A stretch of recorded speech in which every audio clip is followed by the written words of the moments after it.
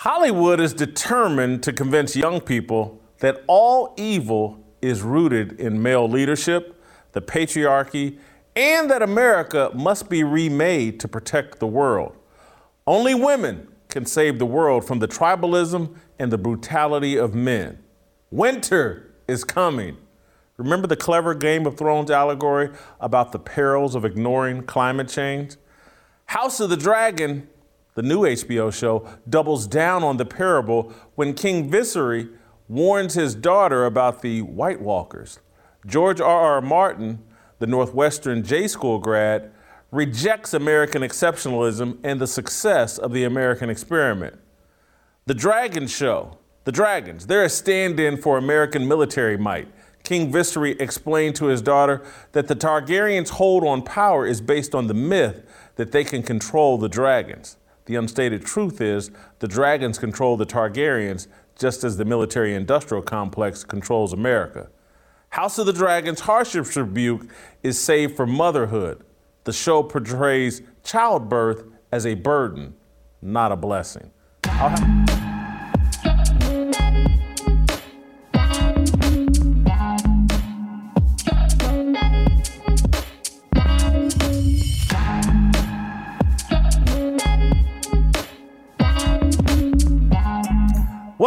Welcome to Fearless with Jason Whitlock. I am Jason Whitlock, your host.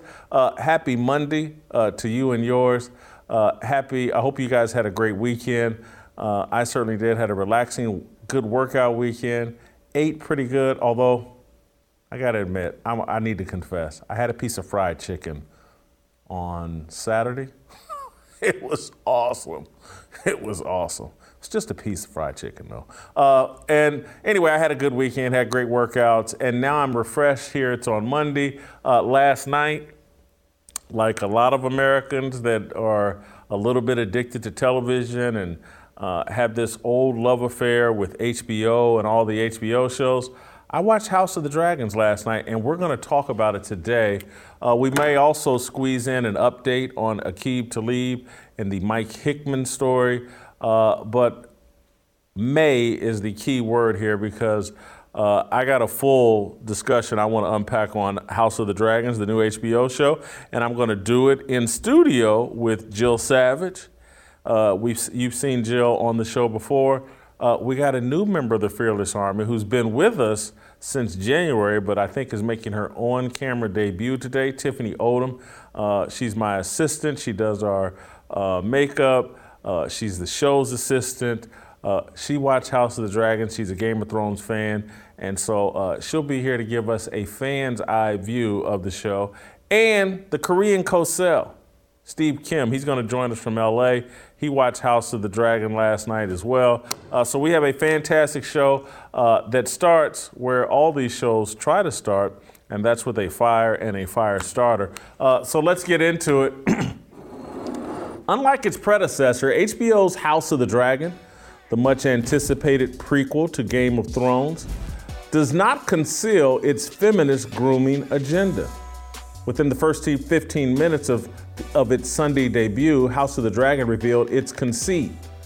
Man's subjugation and oppression of women began thousands of years ago and extended all the way to the fantasy worlds. Like any decent, devout atheist, American novelist George R.R. Martin, the author of the books that inspired Game of Thrones and House of the Dragon, believes the life, fate, and man dealt women an awful hand.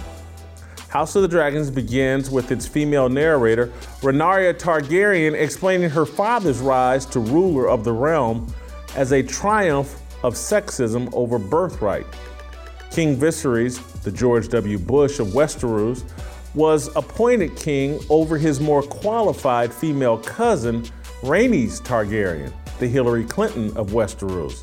Rhaenys is finally referred to as the queen who never was. Shortly after that explanation, 15-year-old Rhaenyra Targaryen flies into camera view on the back of a dragon sailing between the clouds. She lands back at King's Landing, dismounts, and greets her more feminine and commonly best friend, Alicent Hightower. The sexual tension between the two is subtle but obvious. From there, Renaria visits her bedridden and pregnant mother, Queen Aniema. Renaria complains that the gaggle of midwives focus on the child in the womb, not her swollen mother. Queen Aniema tells her daughter, "Babies are how we serve the realm." Renaria retorts, "I'd rather serve as a knight and ride to battle in glory." Renaria identifies as a man. She's trans, or maybe she's just a lesbian. While picnicking outside, head planted in Allison's lap, Renaria confesses, "I want to fly with you on Dragonback, see the great wonders across the narrow sea, and eat only cake." The first episode of The House of the Dragon is Drag Queen Story Hour for feminist groomers. There's little reason to expect the show to pivot. Game of Thrones waited 5 seasons before swallowing narrative blockers and transitioning away from Tyrion Lannister as the underdog hero to Arya Stark as Baby Wonder Woman and Night King assassin. House of the Dragon shows no such patience. It dials the calendar back 172 years to unearth the original sins that doomed King's Landing, Westeros, the Seven Kingdoms, and the Realm. Hollywood is determined to convince young people that all evil is rooted in male leadership, the patriarchy, and that America must be remade to protect the world. Only women can save the world from the tribalism and brutality of men. Winter is coming. Remember the clever Game of Thrones allegory about the perils of ignoring climate change? House of the Dragon doubles down on the parable when King Viserys warns his daughter about the White Walkers. George R.R. Martin, the Northwestern J School grad, rejects American exceptionalism and the success of the American experiment. The dragons are a stand-in for American military might. King Viserys explained to his daughter that the Targaryens' hold on power is based on the myth that they can control the dragons. The unstated truth is, the dragons control the Targaryens just as the military-industrial complex controls America. House of the Dragon's harshest rebuke is saved for motherhood. The show portrays childbirth as a burden, not a blessing. Queen Aniema dies a painful, brutal, and pointless death giving birth to King Viserys' male heir. The baby dies hours later. King Viserys chose a delivery procedure that sentenced his wife to death, but gave his male son the best chance of survival. House of the Dragon is pro-choice. The critics obviously loved it. The Los Angeles Times reviewer wrote, "The exchange between mother and daughter and the artful contrast of dueling knights and dutiful midwives are powerful enough on their own to render the first episode a smashing success and show that the House of the Dragon has a depth of understanding of its female characters that Game of Thrones took years to find." But it doesn't stop there. In a moment that reflects some of the ugly realities of our own world, it is men who ultimately decide the queen's fate, choosing the baby's life over hers. The New York Times reviewer, well, he gushed, or she gushed, I don't know who it was. They gushed, them gushed. As an exploration of the social contract in a decadent monarchy and an allegory for a grab bag of modern ills, including patriarchal sexism and the corrosive effect of weapons of mass destruction, House of the Dragon is reasonably smart and well put together. The anger of Renaria and other female characters at the practical and sometimes violently physical price they pay for being a woman is presented in believable and often moving ways. The overriding theme of royal succession is illustrated with 3 agonizing scenes of childbirth in just 6 episodes. We're being groomed. That's the point of all modern art and entertainment. Men are scum. We're the root of all evil. It's the antithesis of a biblical worldview. The Bible says Eve listened to Satan, ate from the forbidden tree, and fed it to Adam. Popular culture argues man is the serpent in the garden. He and his ways are to be avoided. Men, believers and non-believers, are selling this message. George R.R. Martin is no lone wolf. He has an army of male collaborators. They litter the political conversation. However, Martin's most effective co-conspirators speak from Christian pulpits. They preach an egalitarian gospel. They've made themselves idols. They're unwilling to model the behavior of confession and repentance that leads to salvation. They've surrendered to popular culture. Fear of the discovery of their sins has emasculated and silenced them. They're biblical eunuchs. House of the Dragon is the latest choir to sing the praises of a secular, global world order led by women in pantsuits. This will be Hillary Clinton's favorite television show. They might as well have called it House of Hillary, House of Whores, House of Feminists is what I'm calling it. That is my fire. I can't wait to discuss this. This is, again, I'm sure there's some of my critics read my column today, listened to this fire starter, and said, of course, that sexist pig, Jason Whitlock, that's what he thought. How else? The whole thing is a shot at Jason Whitlock and men who think like him, and that's why we're going to have two women in studio with me today to hear what they think, and I have no idea. They don't have to agree with me. That's the beauty of this show, so I can't wait to hear from Jill Savage and Tiffany Odom, and I can't wait to hear from the Korean Cosell, Steve Kim, a culture critic himself. But before we do that, I'm going to take care of a little business, and then we're going to broaden out and widen this discussion and bring others into the discussion. How much would you be paying if you locked in your car payment when you bought your first car?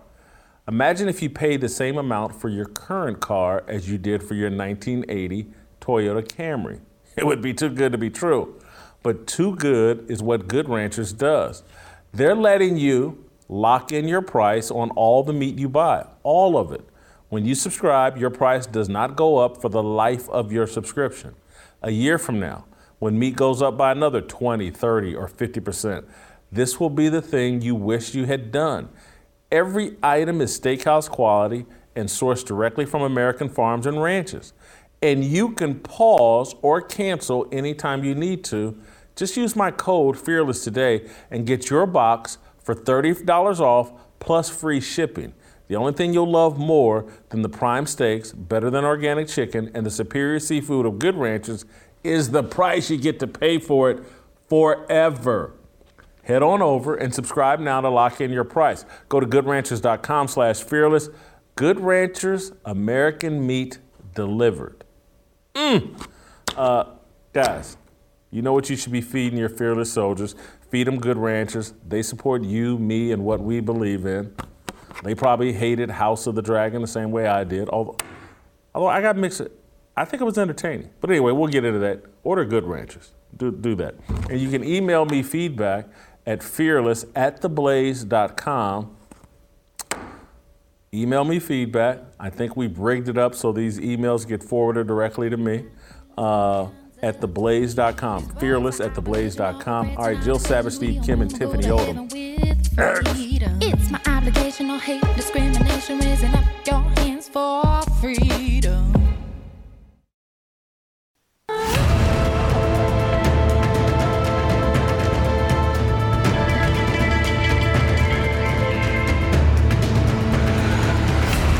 All right, welcome back. Listen, I have to admit, I love the original Game of Thrones. I love the first season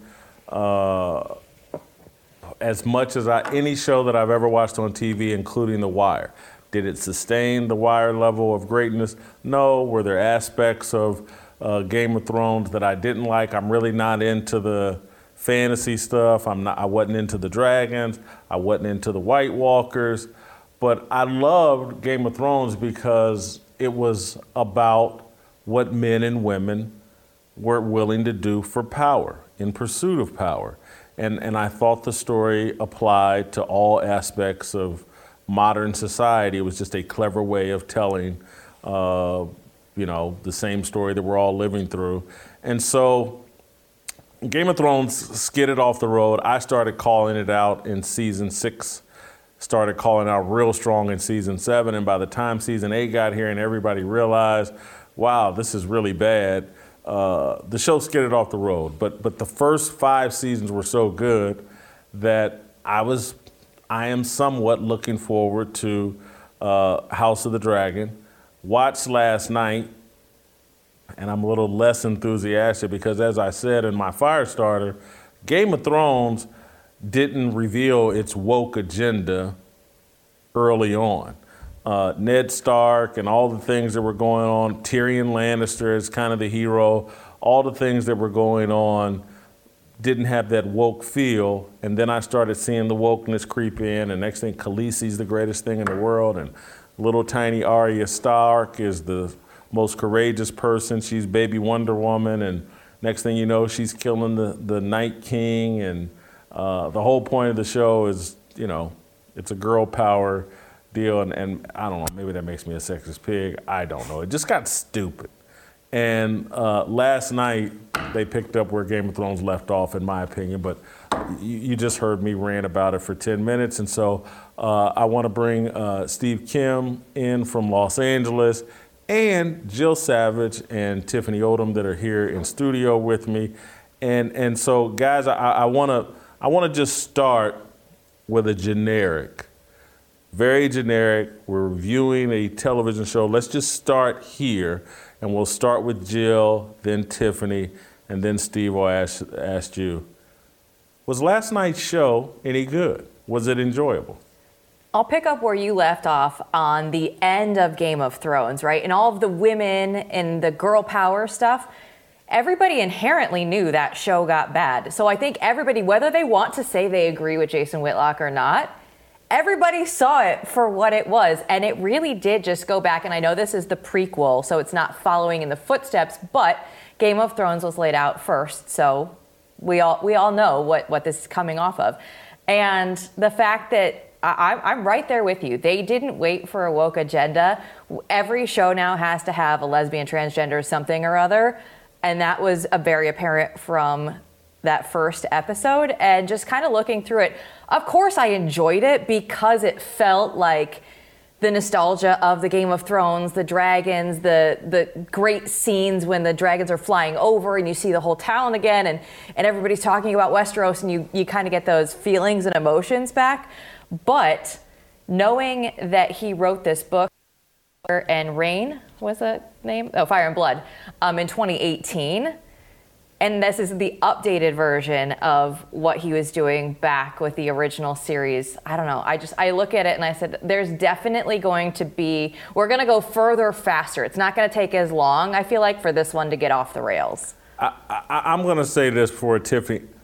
I do think last night, despite everything that I said, I think it was good because it gets at the aspects that I loved about Game of Thrones. There's going to be this mad fight for power. Who's going to succeed? King Viserys. He's kind of weak.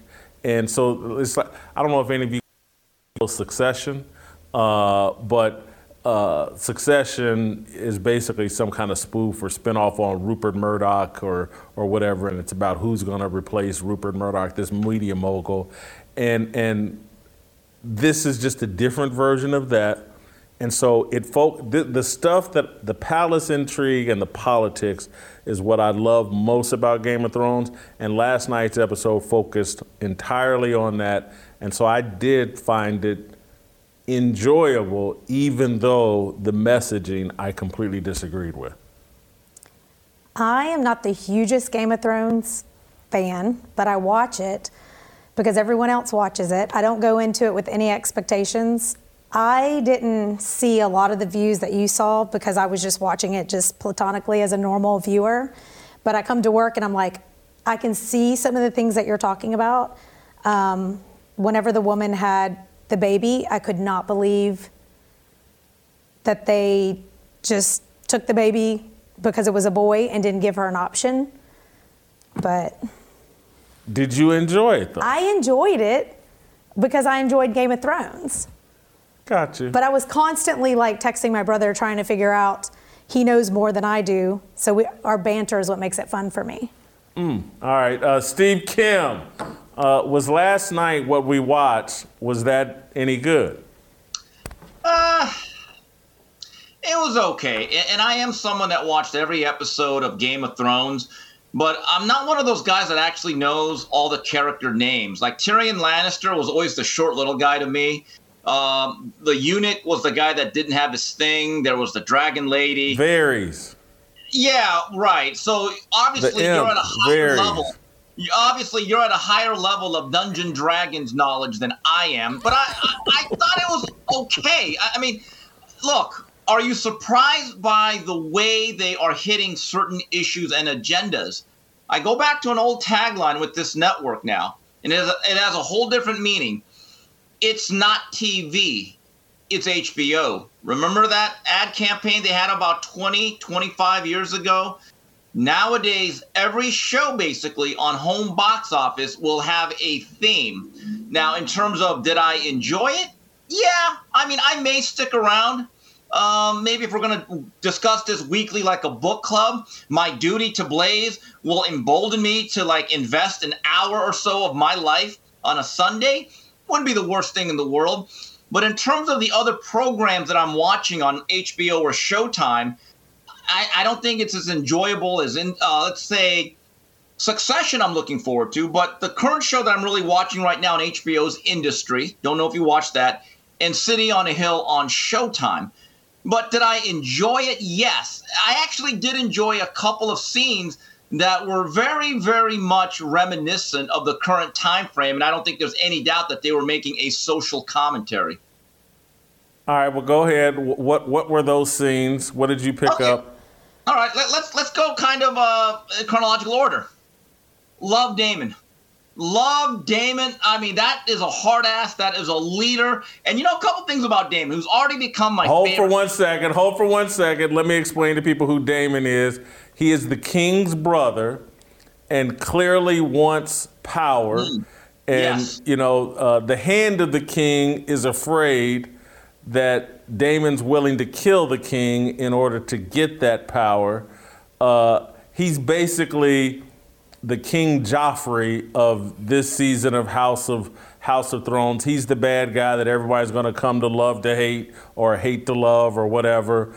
And King Joffrey's from the original Game of Thrones. Hey, if you haven't watched it, there's no way for me to explain it. But anyway, now go. I mean, why do you think? Who do you think he's the Donald Trump of this show? It's not even that. I love the fact he gets into his Gold Guard, the gang, and he says, "Hey guys, this city here, it's declining. It's falling into a state of disrepair, and every form of crime is allowed." So I'm thinking, oh, so that city must be run by Democrats. Their policies are universal and timeless. So he goes in there and he cleans up crime, and it reminds me of these old DAs. Remember when me and you were growing up, Jason? Every politician back when we grew up, they all said, we're going to get tough on crime. He got so tough, he dismembered people. Now, I think that's a little bit far, but let me just tell you something. As a law-abiding citizen, not going to disagree too much.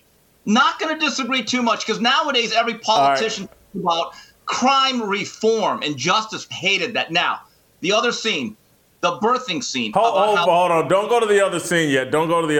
I want to spend a second and unpack. So basically, you're calling Damon the Vic Mackey. If you've seen The Shield, if you've seen Vic Mackey's approach to cleaning up South Central Los Angeles in The Shield, that's kind of what you got there.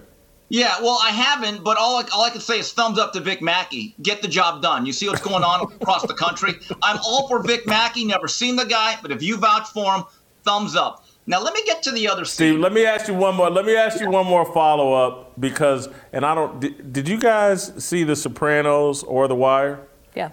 You didn't see The Sopranos, Tiffany? No. My God, who hasn't seen The Sopranos? The Wire is the best show in the history of TV. Cosign.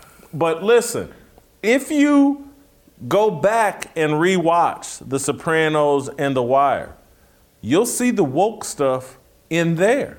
It was it wasn't front and center the way TV makes it now, but if you take The Wire, and again, it's my favorite show. It's a novel on TV, but it's not a coincidence that the hero of that show is Omar Little, who's gay. It's not a coincidence that the person they portrayed as having the most integrity on the show was Kima, a gay black woman. These aren't coincidences. And so, and The Sopranos, I know you got, I mean, I went through season 5 or 6 when they went crazy with Johnny Cakes, Vito Spatafor, the fat gay. That came from out of nowhere. In previous seasons, Vito was trying to get in the panties of Christopher's girlfriend, Ariana, I forget Christopher's girlfriend's name, but anyway, was trying to get in her pants, and then all of a sudden he does this wild pivot that he's the fat gay mobster, and to me that someone came in and told David Chase, the creator of The Sopranos, hey dude, you gotta put a gay storyline in here. That's the direction Hollywood is going. And so I'm sitting here beating up Game of Thrones and House of Dragons for the narrative arc that they went down, but these other shows that are my favorites of all time gave in to the same forces and pressures years ago. We all know who's writing the scripts of these shows, and it's not anybody with conservative values. That's not an area that somebody that is conservative says, oh, you know what I really need to do, what I'm going to grow up to do, I'm going to write screenplays for a living, and I'm going to see if I can just go out there and get one that hits and makes it big in Hollywood. They're going to go out there and they're, lawyers and business people and doing other, not 100%, but that's just, as a generality, a way of the leftist creative brains, that's something that they see and they say, okay, if I have to struggle for a while, no big deal, because I'll find one and I'll get the agenda that I want into the mainstream. And there's a lot of people around them that say, oh, I read that. That's something that we want to push out and promote. All right, just very quickly so I can summarize and have a clear picture of what we thought of last night's episode. On a scale of 1 to 10, 10 obviously being the highest, think of your favorite episodes of a show. Don't think of how's it compared to my favorite show of all time, but just as an episode, on a scale of 1 to 10, what would you call last night's episode? I'll go first, Tiffany, Jill, and then Steve, you can have the final say on this. So on a scale of 1 to 10, I would call last night 7.5. I was going to give it a 7. 7, all right. Yeah. Initially, I thought 6, but I could be leaning towards a 7 and upper 6 if I would. Steve? I'll give it a 5 because I think they missed something. With all the pandering, by the way, Damon is a great boss. See the way he takes his boys out? That's a boss. That's a leader of men. His guys are having a good time. Now, what did they miss? When the queen was having her baby, and I'm thinking, here's what they should do if they want to pander to the 21st century. If that baby ended up being a girl, just say 2 seasons from now, well, this girl identifies as a male. There's your heir. Boom. Got it. Boom. Problem solved. You've got your heir. That's it, right? All right. You do a rewrite on that? All right, now let's. I would have gone. Me. And I think they kind of did that with his 15-year-old daughter, I thought. And so I'll just transition right there. I thought they were a bit over the top with establishing in the first 15 minutes. When she hops off that dragon in her first scene on air, 15-year-old hops off this dragon, and to greet what it felt like, is this her girlfriend waiting for her? Like, honey, I got dinner here. Welcome home. You had a hard day at work, baby. Can't wait for you to try this pot roast I just made. And I thought just from that very moment, and maybe I'm watching way too cynical, I was like, oh, here they come. Here they already got the agenda working. And then by the time they show them walking hand in hand through the palace, like boyfriend and girlfriend, I'm like, whoa, boy, they're really. And then by the time they go out and picnic, and she's got head in lap and telling her, oh, I just want to fly on a dragon and see the narrow sea and the wonders of the world with you and just eat cake and let's toss salads. And I was like, what? I mean, that's the only thing they left out was tossing salads. And I was just like, they're over the top with it. So I'm going to ask, is Renaria, is she gay, transgender, or perhaps just a closet freak? Might be a closet freak trying to figure it out. I don't know. There's going to be a lot to figure out. I think, though, we're going to see that she's going to be a lesbian because even back then they know there are two genders. We only have two.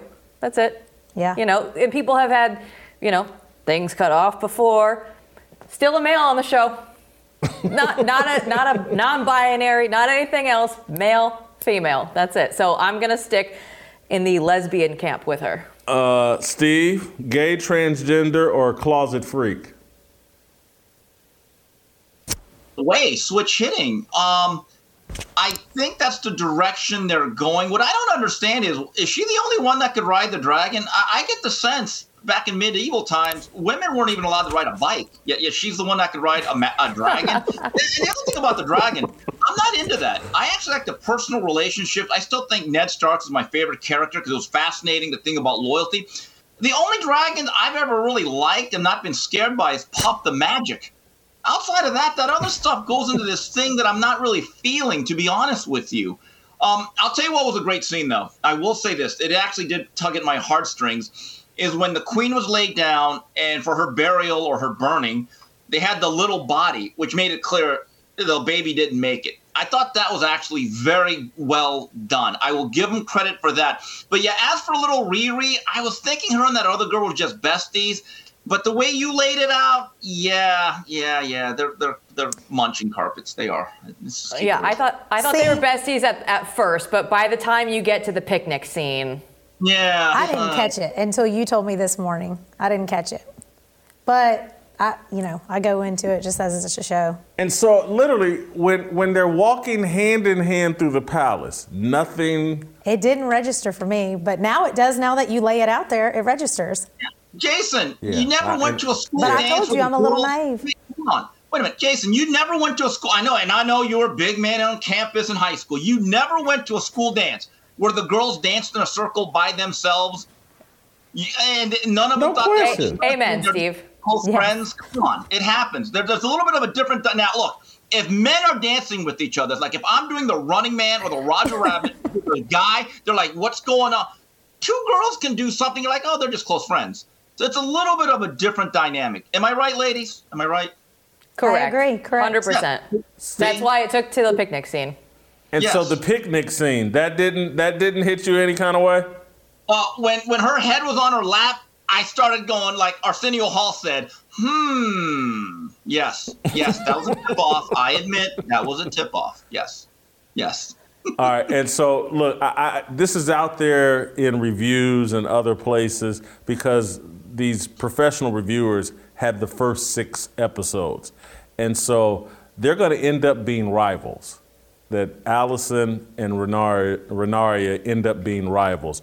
If you saw in last night's episode, her dad offered her up to the king, and the king's going to take that deal.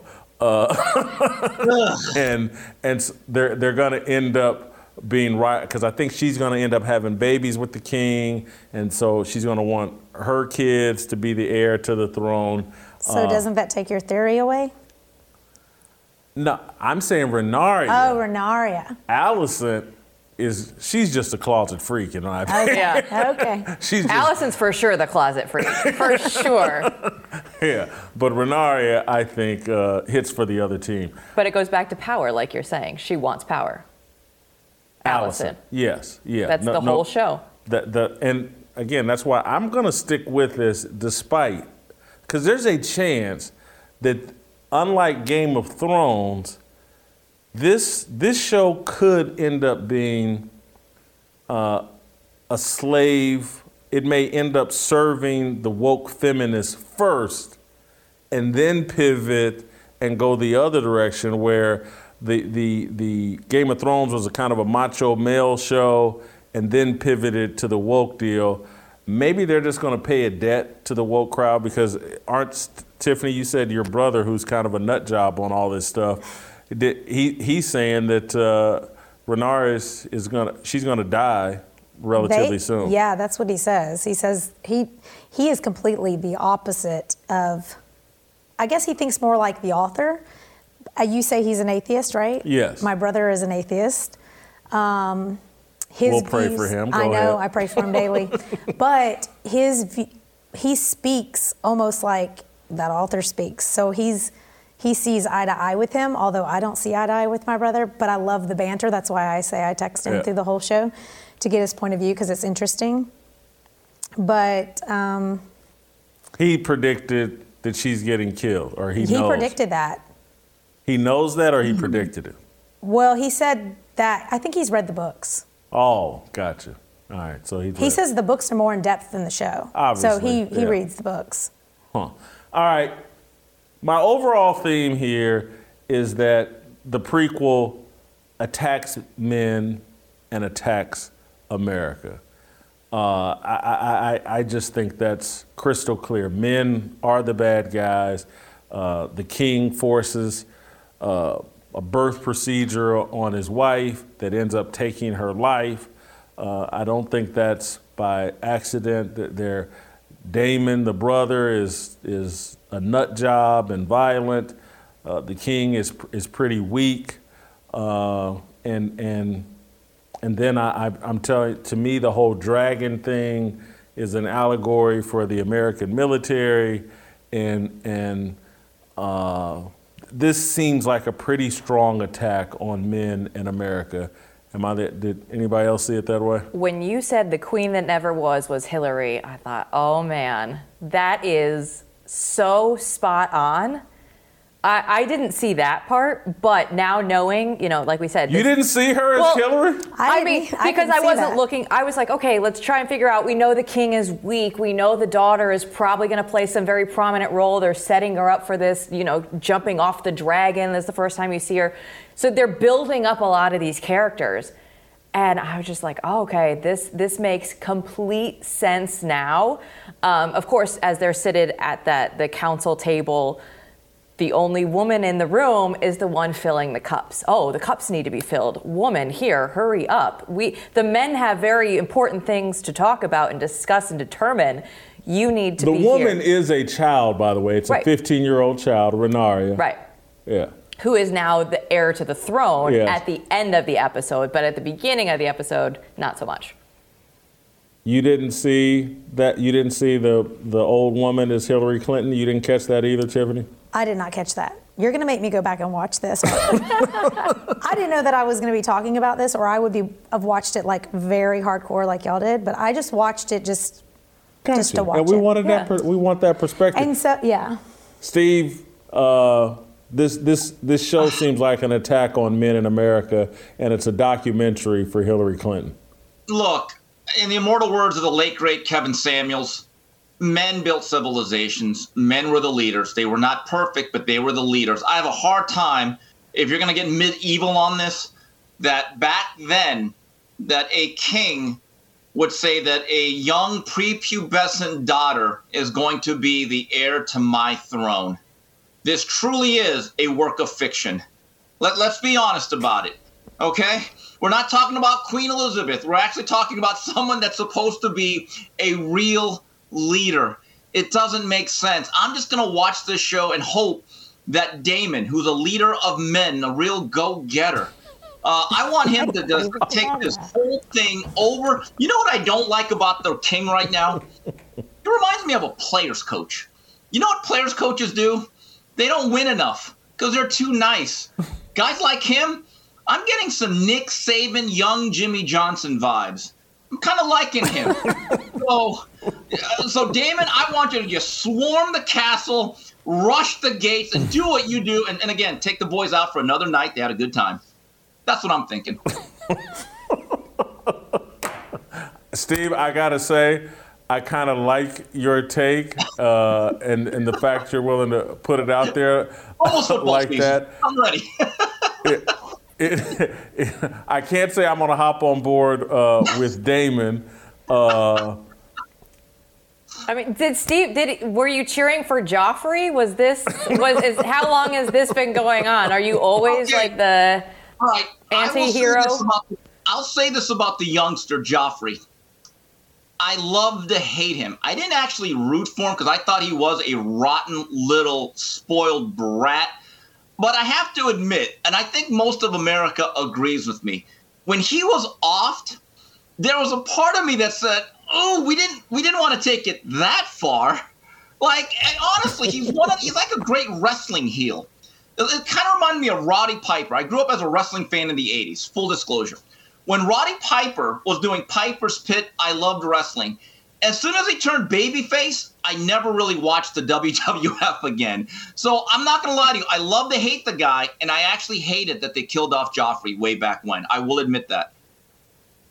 All right, Steve, hold tight. I want to take care of some business, and then I'm going to engage Jill and Tiffany on the part of the show and discussion I really want to get into, because I think this show is going out of its way to diminish motherhood, and I can't wait to hear what these ladies have to say about that. But first, I want to tell you guys about Blaze Socks. It might still be really hot out there, but I promise you, fall is just around the corner, so why not get ready for cooler months, the midterms, and pumpkin spice latte season with new limited edition socks from the Blaze.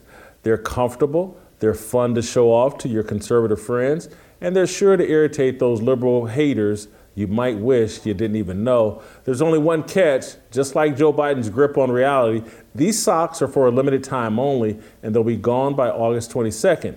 Kick leftism where it hurts and get Blaze Media's conservative socks today, featuring Ron DeSantis, Donald Trump, Glenn Beck, and more. You're going to love them. Go to blazesocks.com and get them before they're gone. Blaze TV subscribers get an extra treat. Use promo code BLAZESUB for 20% off your purchase. That code is only available to Blaze TV subscribers. Again, that's blazesocks.com and use the code BLAZESUB for 20% off.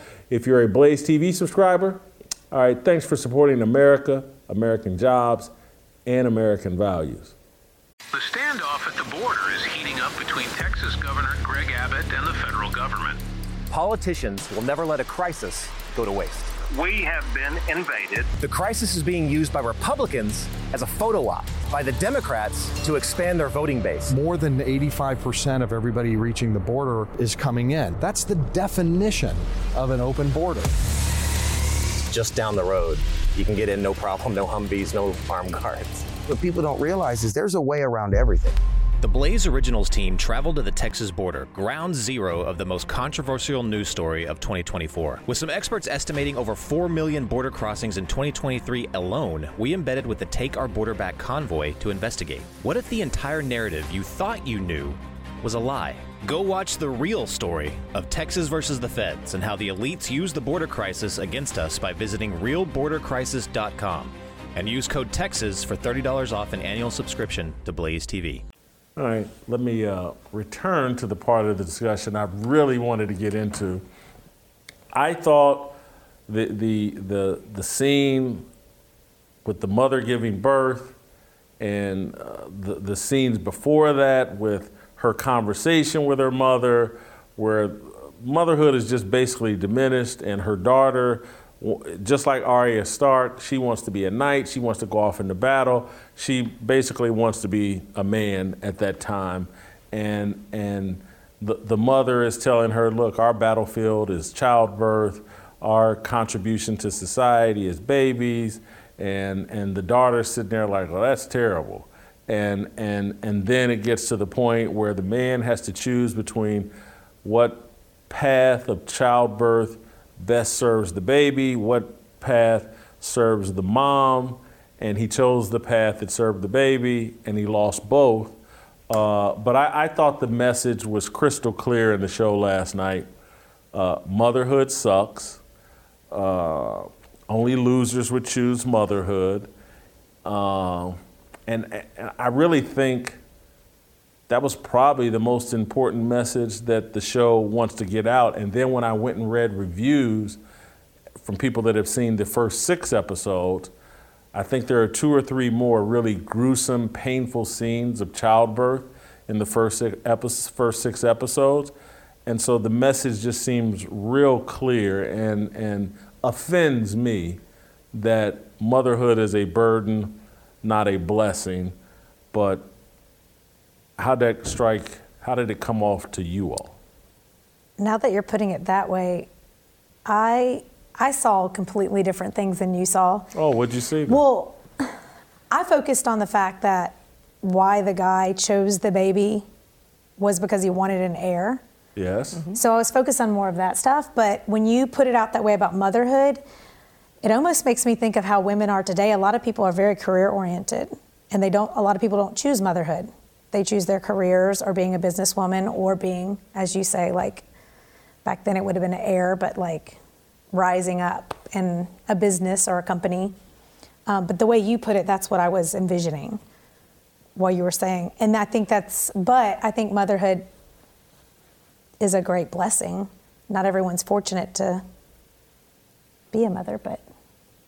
Yeah, I look at it in a similar way. And motherhood today is being denounced and not being promoted the way that it should. And I think that there are now some conservative thought leaders that are actually going out and championing this message now, saying, hey, it is okay, because these are the images that we see, your favorite TV shows, right? Like, look at Friends. Did any of them, eventually they had kids, but you see them, oh no, you just go, you live your life. You do what you want to do.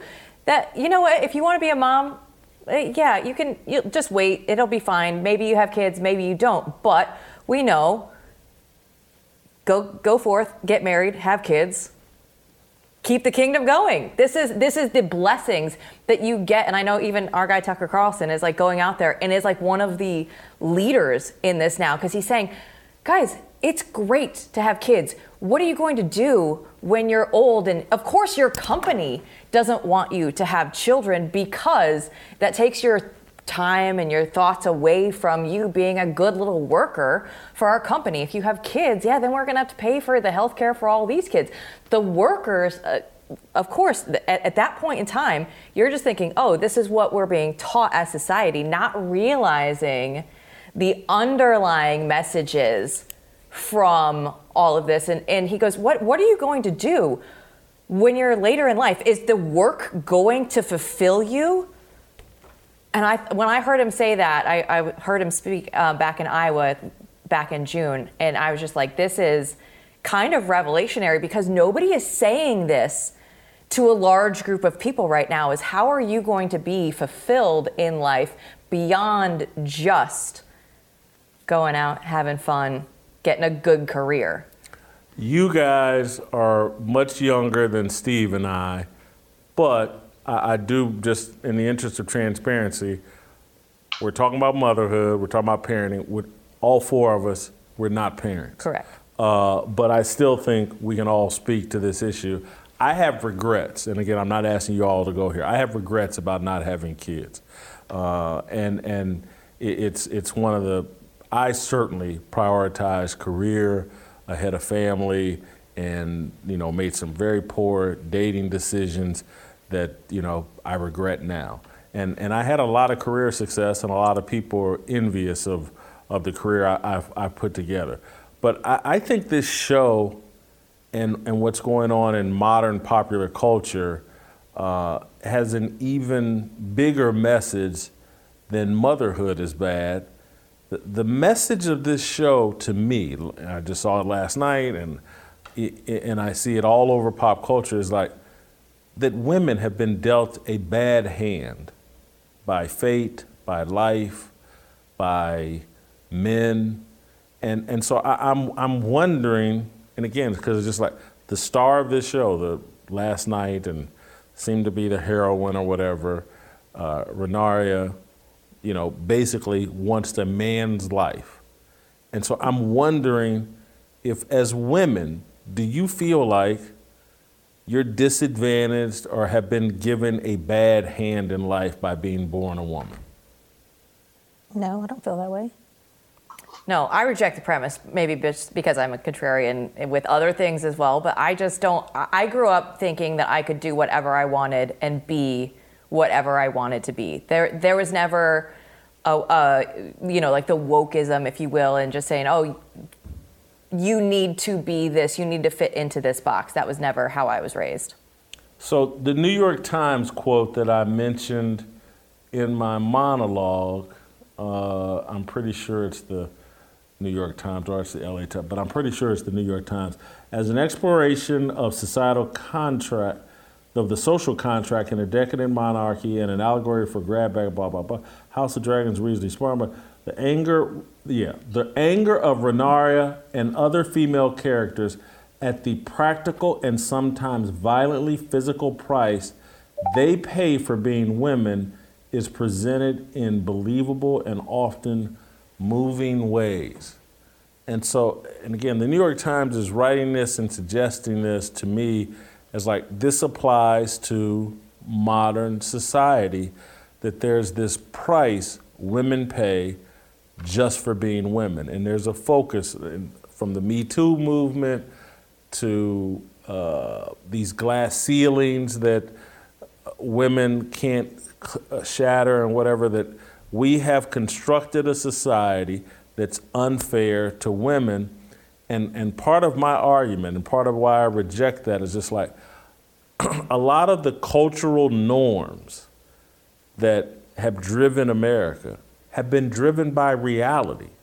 And the reality of like men in the workforce, if you go before all this modern technology, I don't think women in the 1800s, when men were out there busting their ass on a farm and going out hunting and chopping wood and hoeing and doing all that stuff you do on a farm, I don't think women that were homemakers were sitting around going, man, I got a bad deal. I wish I was a man that could go out there and do all that. I'm not saying they were sitting there going, oh, I got a better deal. I just think they were more accepting of their roles.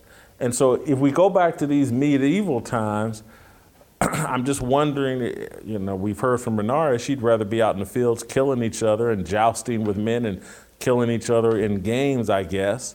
But I just don't know if most women were sitting around, man, they're walking 100 miles to go off and kill each other. Wish I could go.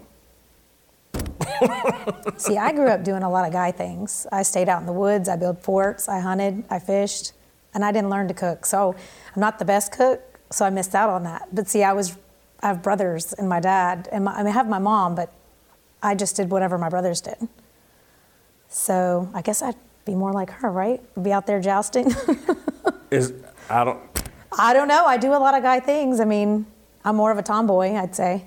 Do you think that's a tomboy thing, or is that a Southern thing? It could be a Southern thing. My having lived various places, to me, women in the South hunt and fish, play sports. It's a good social thing. It's a good date. Yeah. If you want to spend time with your man, go fishing with him. I was so sports driven. That's all I knew. Like, I played 14 years. I wanted to play football if they let me, but they wouldn't let me. Wow. Yeah, I was sports driven. I mean, I was a sports commentator for however long and very, similar upbringing, I guess. But when you look at what you're talking about, of course, this is the narrative that we're being fed. I just reject it. I don't think that I got a bad deal out of all of this. And I do think that a lot of this changed. We talked before on the show, back in the 1970s when everything changed. You used to be able to survive on a one-income household, and now you need 2 incomes to make it work. So because we're in that different scenario, women feel like they have to go out and provide a little bit more for the family now. Yeah. So, Steve, I'm gonna bring you into this. The thing that they're doing, I'm gonna broaden it out a little bit and relate it to myself. We're in this time where everybody is being convinced, hey man, you got a bad deal. And so as a black person, allegedly, oh, you got a bad deal. You were born black in America. Yeah. And I completely reject that. At no point in my life have I ever wanted to be anything other than what I was. I didn't feel like being black disadvantaged me. I really didn't. And trust me, I know that maybe in some areas, in arenas, maybe it was harder for a black person to get through the front door. But I think I always felt like once I got in the door and showed my value, my race became completely irrelevant. And I just bought into, because I wasn't a great student in high school or college. I didn't apply myself really until the day after I graduated college, or maybe the last semester of college when I wasn't playing football. That's when I started taking life very seriously, and that's when I got super competitive about my career as a journalist and things like that. And I was just determined to be better than everybody. And I didn't see being black as some sort of impediment. And I'm just telling you, I've never in my life thought, oh man, if I were white, X, Y, and Z would have happened to me. But that does seem to be the messaging of everything coming out of corporate media and popular culture, is that, oh, if you're a woman, you got dealt a bad hand. If you're a person of color, you got dealt a bad hand. And I just reject all that. And so, Steve, I don't know how that applies to being an Asian. Well, okay. Being Asian means, you know what? You guys are okay. You're not actually that oppressed. Your culture seems to be doing okay. We see all the liquor stores and laundromats. You guys are white adjacent. See, we get the exact opposite. We're on the 180. But going back to what you and the ladies were talking about, I guarantee you last night, if Serena Williams was watching that show based on our conversation a couple days ago, Jason, Serena's probably thinking, this is what I'm talking about. This is what I'm talking about. This is why I have to quit tennis at age 40 to take care of a kid.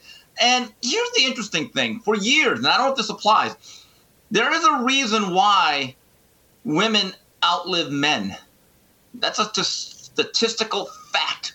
And if you look at all the old black and white pictures of the pioneers and the building of America, and I see pictures of guys like 1,000 feet up in the air on steel beams, eating their lunches, their ham sandwiches and their ding-dongs that their wives pack from. They're literally eating lunches on steel beams, right? That's their day. You look at the coal miners. You look at the men that really waged war, whether you agree with them or not, they're all men. And I think the crime of modern-day feminism is that it's not about equality as it was maybe when it was hatched years ago.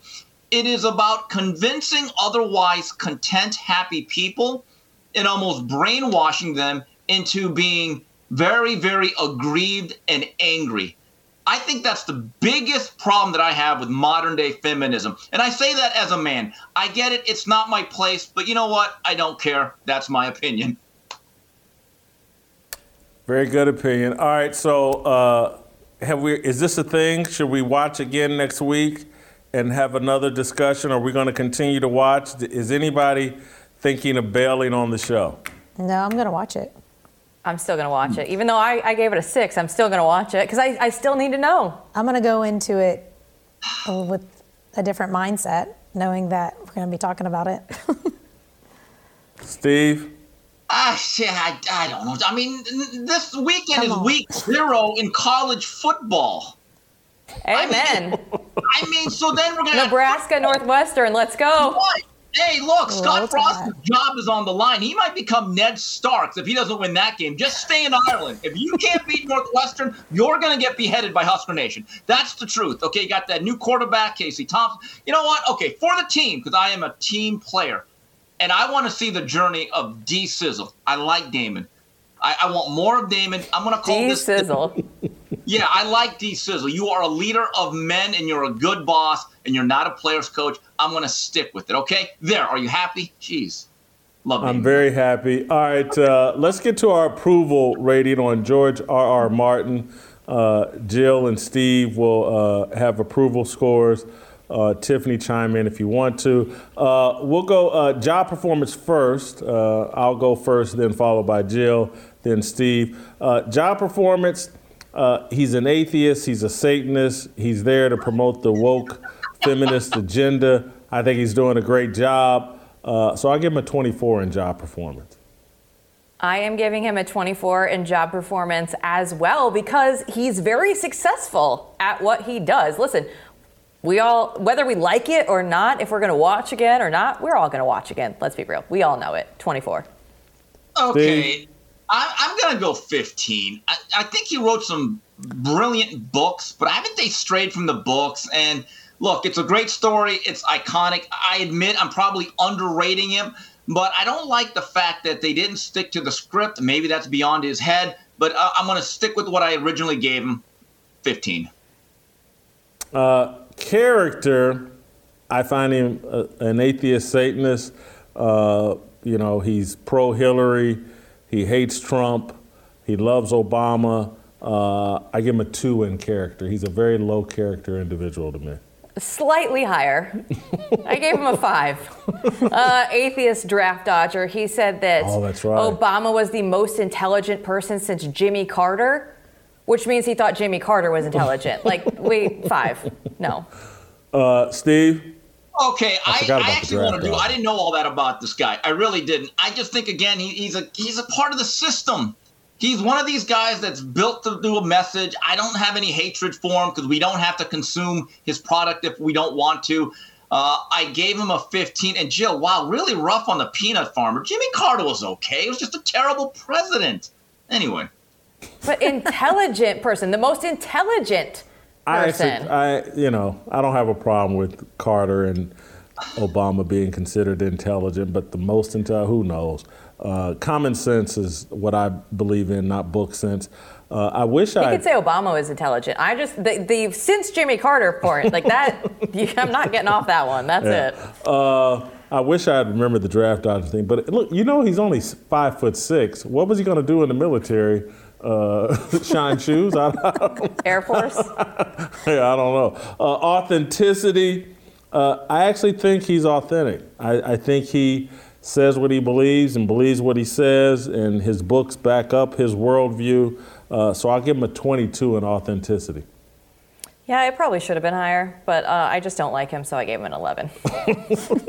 Keep it real. Steve? All right, well, me and Jill are in the same neighborhood. Authenticity, I think he's kind of backed away from the book and say, well, that's not really my story. I don't like that. I wish he would just at least just say, look, they screwed it up, or look, keep it to the script. So I give him a Bo Derek, a 10. Perfect 10 for Bo Derek. It factor. Again, he's 5'6", looks like a munchkin, looks like one of Santa's elves. Though I will give him, 73 years old. He's made it a long time, 2 different wives. His wife looks the same height and size as him. So I'll give him a 2 in it factor.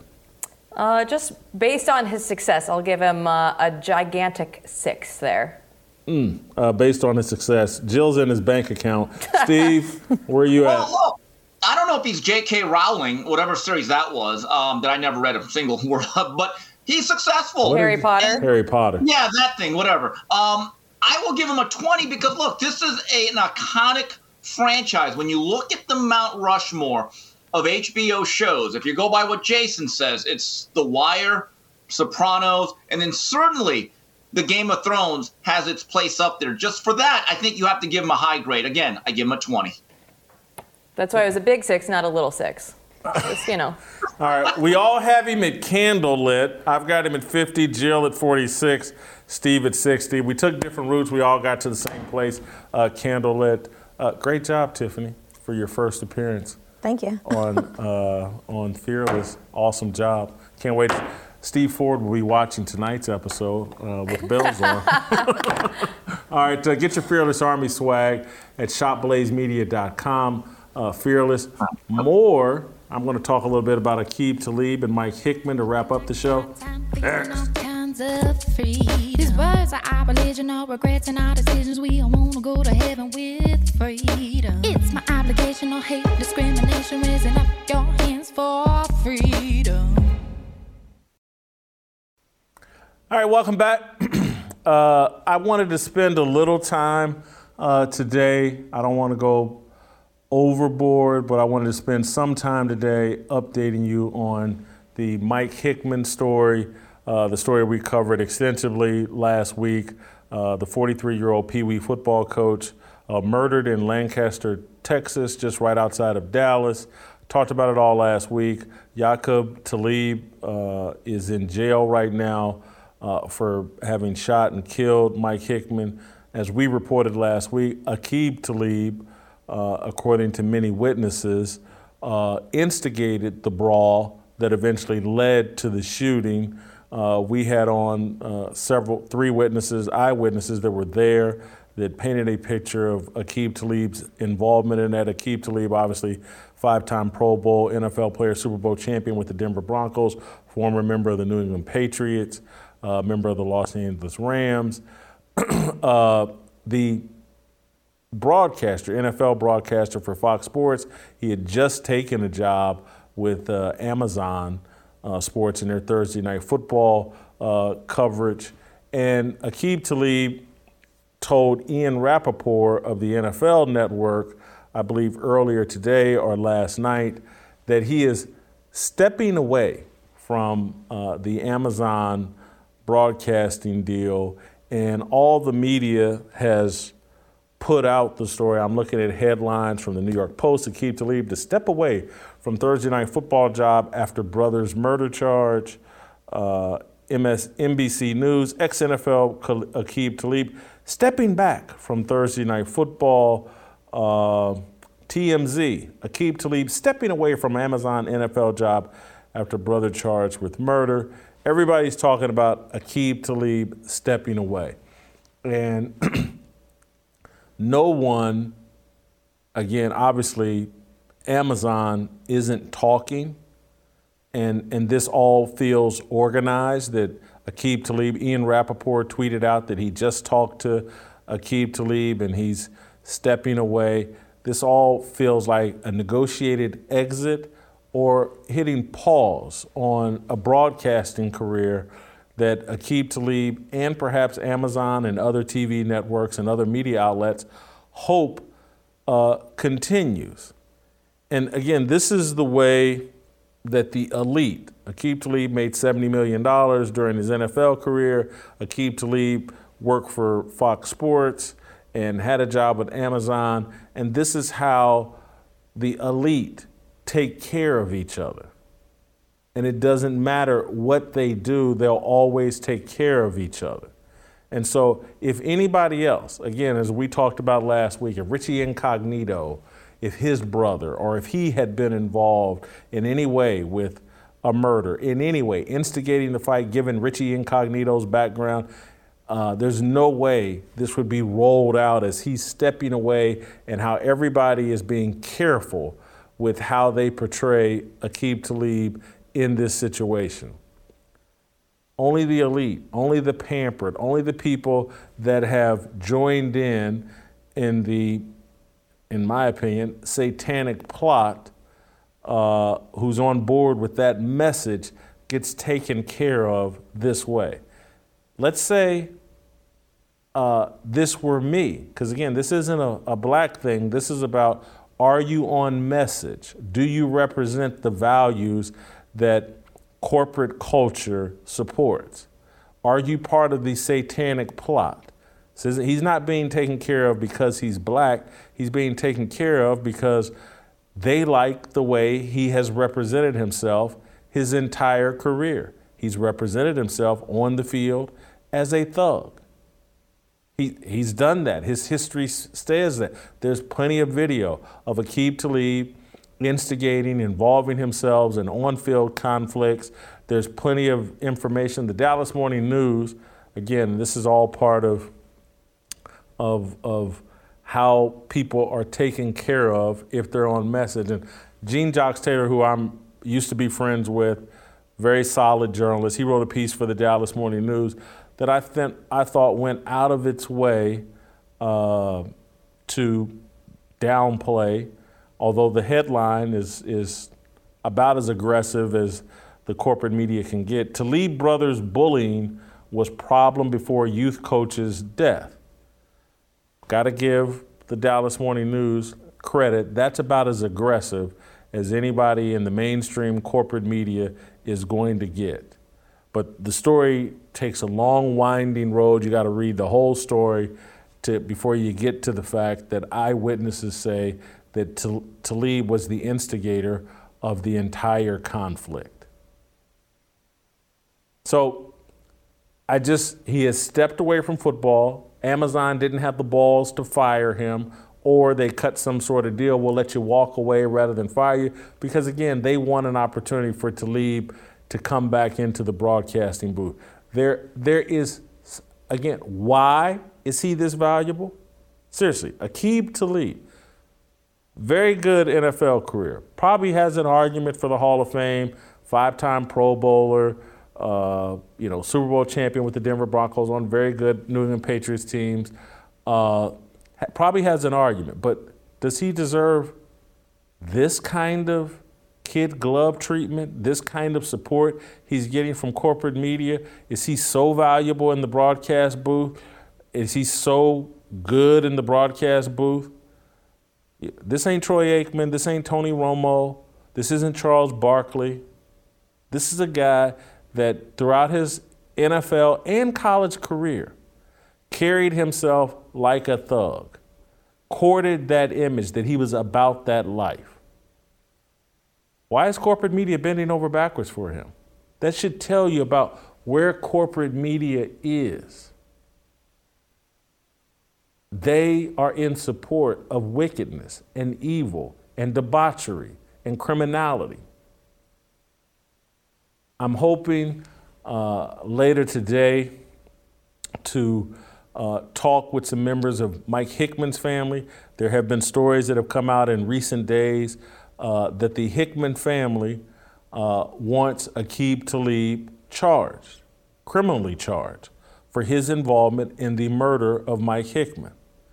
Again, you won't find that in corporate media.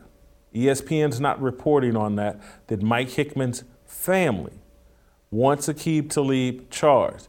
Again, we love to talk about the victim, and let's do right by the victim. Again, but Mike Hickman clearly doesn't fit the profile of the kind of victim that corporate media is comfortable championing for. Perhaps if he had a long criminal history like George Floyd, perhaps if he were hyped up on fentanyl like George Floyd, the corporate media would be more sympathetic and would be interested in seeing Hickman's family receive justice and for everybody involved in the murder of Mike Hickman to be brought to justice. But Mike Hickman doesn't fit that profile. He doesn't have a long criminal history as far as the reporting I've seen so far. And again, I'm hoping, I've talked with people close to him on this show.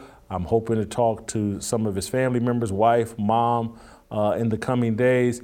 And I want, when we get this extra layer of information, I'm going to be asking this audience to step up, and myself, not just the audience, I'm going to lead on this.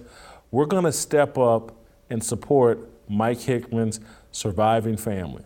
He's got a young son who witnessed the murder of his father. He's got a wife who witnessed the murder of her husband. She was there in the stadium at the game. He's got 2 daughters. Mike Hickman has a mother that has lost her daughter, one of her daughters, to murder.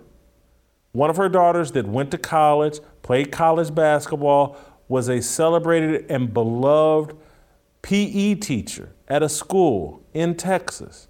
Beloved. She was murdered.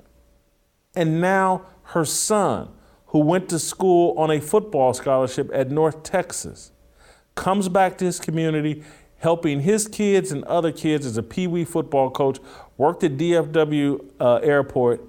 He's murdered. I'm going to be asking myself and you in the audience to step up and support these people. Everybody else runs to support Jacob Blake, Michael Brown, George Floyd, Rayshard Brooks, Eric Garner, and any criminal resisting arrest who gets harmed. The whole world rushes to support them and their family. We're going to step up and support Mike Hickman and his family. I hope to have those discussions today, tonight, and then tomorrow. I'm going to ask us to get involved with making sure Mike Hickman's family is taking care of his kids, his wife, his mother. All right. I just wanted to share that update with you. That's it and that's all. We'll see you tomorrow.